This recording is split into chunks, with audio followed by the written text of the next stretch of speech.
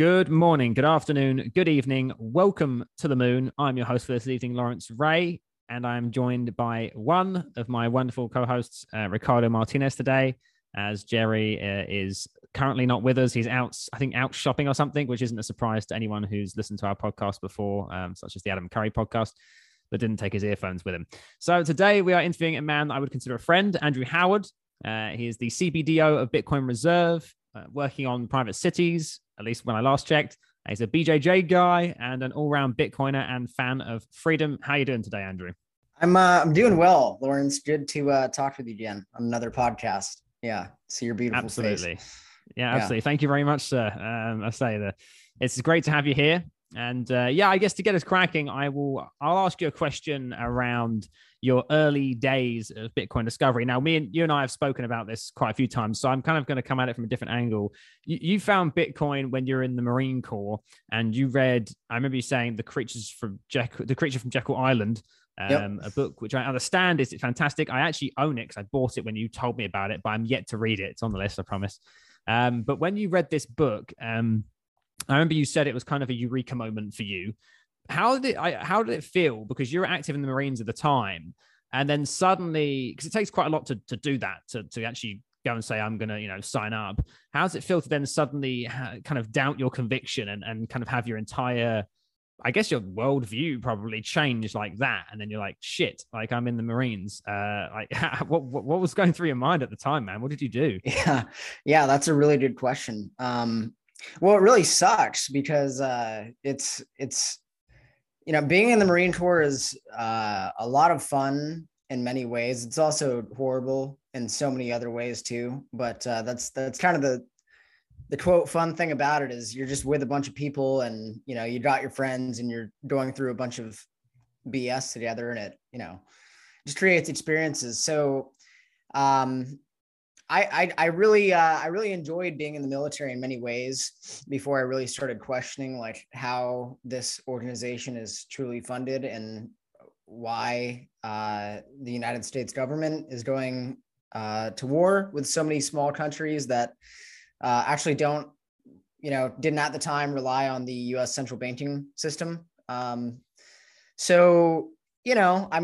was just a huge difficulty. It was also just difficult to even accept that this is the case, because there's that cognitive dissonance. If somebody grows up being told that the sky is red their whole life, and then you tell them that the sky is blue, they're not going to believe you because it's too difficult for them to comprehend the reality of what you're saying. So, it was just a very difficult thing, especially growing up in the United States. You're so like propagandized with the United States military. Like you always see these movies of people in the military being all badass, and you have the music and TV shows, and there's just this reverence, or at least there used to be this reverence for people in the military. But I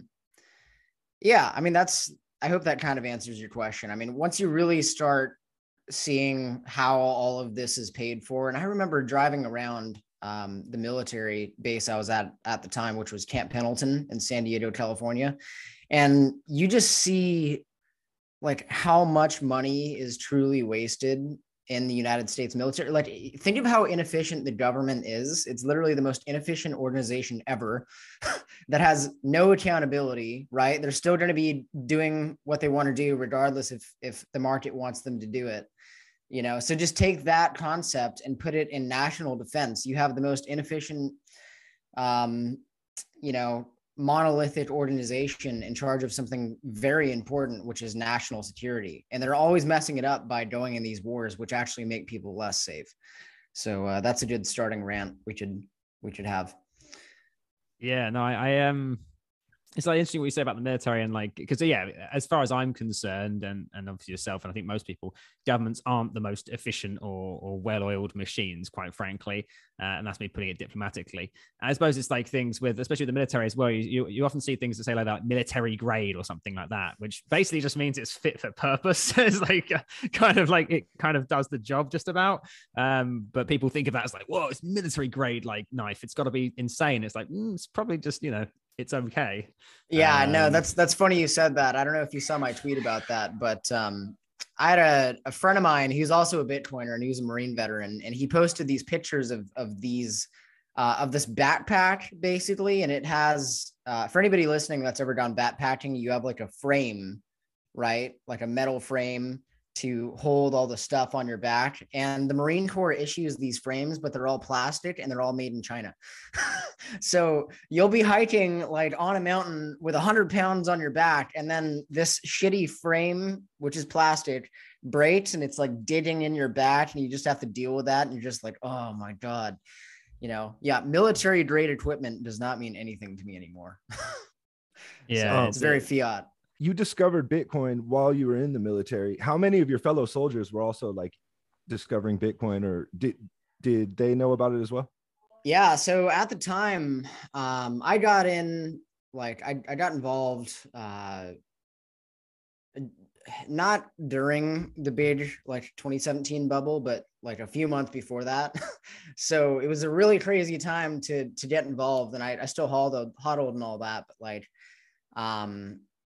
I would say around 25% of my platoon was hodling Bitcoin at the time. Yeah. And I remember thinking like how ironic that was, because, after reading The Creature from Jekyll Island and then discovering Bitcoin, it's like, oh my God, this is the solution to our problem. Like this actually provides a way to opt out of the central banking system, other than just streaming at Washington, D.C. to end the Fed. Like this is a real world solution to this fiat issue we have. And I remember thinking like, how ironic is it that so many people in my platoon own this thing, which will literally defund what we're working for. Like, and they own it just because they want to make money. They don't care about libertarian ideas. They don't care about anti-war ideas. They don't care about fiat current. They don't care about any of that. They just want to make money. And that's something I talk about a lot, that I love so much about Bitcoin is, it takes this natural human desire of, you could call it greed. I personally think, it's like you want to preserve yourself and take care of yourself. And I think that's okay. It takes this desire to have resources and to make money, right? And you buy Bitcoin. And if you actually hang on to it, you are eventually going to start questioning, like, okay, what even is this thing? What's the problem with our money today? And once you realize what the problem with our currency is today, how corrupt this fiat system is, how much of a scam it is, you start questioning all other aspects of life too. So yeah, that's kind of a funny thing. I think the number go up gets a lot of people into it at first, right? Like, I mean, my introduction to crypto in general was number go up, and then it kind of became like, then he's like, oh, well, what is that actually? What am I actually buying? And then you start realizing that, oh, okay, Bitcoin actually just aligns perfectly with all of my beliefs I've had since I was probably 10 years old. Oh, this is really interesting. Like, it's kind of like an uncanny coincidence for me. But I guess like were things like your freedom and like your libertarian beliefs, were these things that you can kind of see like rooted in your past? Did you have like little inklings of these things in the past? Were these things important to you or on your mind growing up? Or was this something that really just kind of like came to you a bit after you read the book and then just developed from there? Is it were you always like kind of thinking about that, or and then this kind of just kind of woke you up to, oh shit, like I've always been thinking a bit like this anyway? Or was it more something that just you weren't necessarily like that at all, and then boom, like you kind of started realizing that your own personal freedoms are important? Yeah, that's an interesting question. I think I kind of had both sides of it, because growing up, my dad is just, entrepreneur, businessman type guy. And, I would venture to say that the majority of entrepreneurs that at least I know don't really, look at the government in a positive way, because the government just makes life a lot more difficult for people who are productive. So, I grew up hearing kind of the freedom libertarian argument from my dad. My mother was a court reporter. So basically that's the person in court that just writes down everything everybody says. So, I grew up like kind of with both sides of the coin, and, one side did not like the government, the other did, and was getting paid from it. So, I mean, to answer your question, I think like I've always not really seen the government in a positive way growing up as a kid. I've always kind of wanted freedom in some way, hated school. Like I'm sure both of you did too, like felt like prison, but no, like the whole taxation is theft idea, and like, central banking is a scam, all that, like that didn't happen until I'd say, 18 years old, like once you really grasp the concept that taxation is theft, and these governments that everybody talked about and believes that they need, like the only way they have money is through illegitimate, immoral purposes, either through taxation, so stealing from people, or inflation, which is indirectly stealing from people, like stealing their time, which is really stealing their life. So you have this organization that literally the only way it exists is through violating basic laws of morality. And they're just this organization, governments, they're just masters at time theft, right? Like they kill a bunch of people, right? So the last century, there's a book you can read called, I think, Death by Government. And it talks about the idea of democide, which means to be killed by your own government. Last century, 262 million people were killed by their own governments. Okay. So you have that form of life theft. You have taxation, which in the United States, you pay anywhere from 30 to 50% of the amount of money you have, including inflation and all that, to the US government. So that's another form of life theft. You get my point. Like you just have this organization that's clearly immoral, that's clearly stealing life from other people. And it took kind of a long time to fully grasp that. Yeah, I definitely get you. I mean, I have I have a huge mistrust in governments and large organizations in general, to be frank, and anything really related to it myself.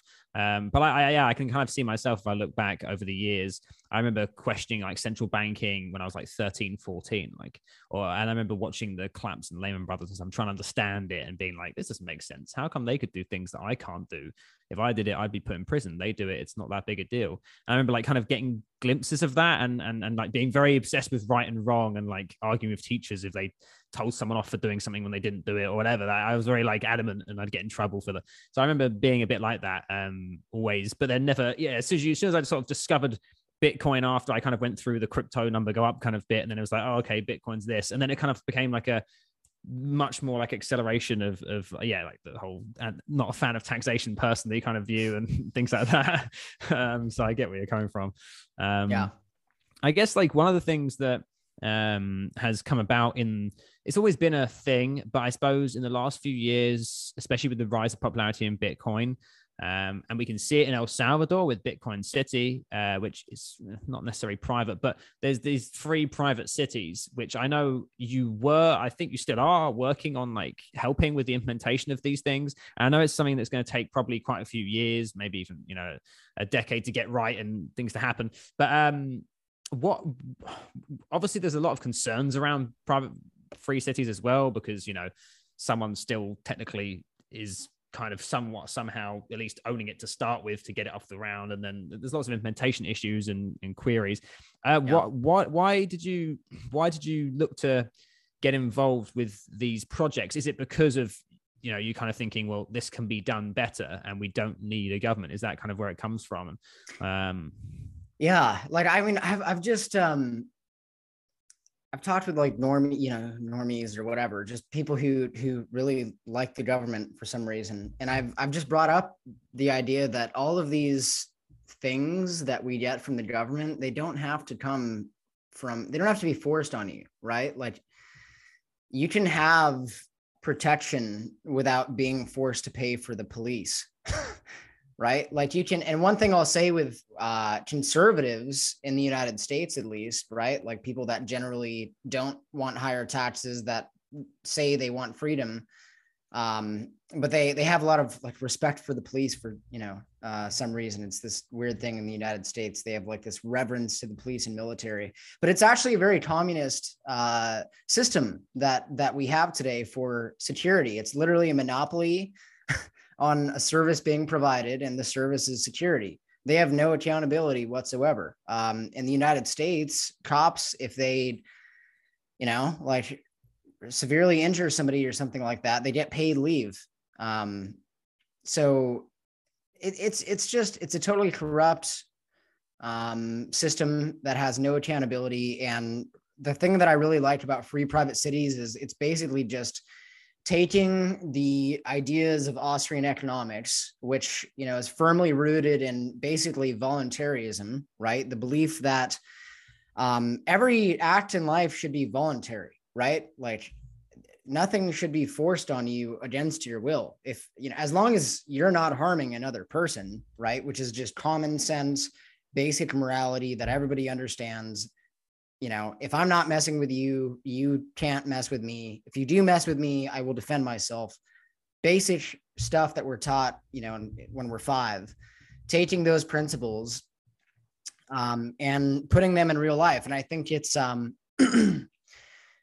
think the combination of free private cities and Bitcoin are very powerful things. And the reason why is because so before Bitcoin, there's really, it's very difficult to take your wealth with you to another country, right? Like, you should have your bank account shut off. You should have, basically every other asset except for Bitcoin is owned by somebody else in some way, but with Bitcoin, all you have to do is memorize 24 words in your head and it's your Bitcoin. I mean, those are your private keys. Nobody else can take them from you. So you have the ability for wealthy people to move outside of their country if it becomes tyrannical, right?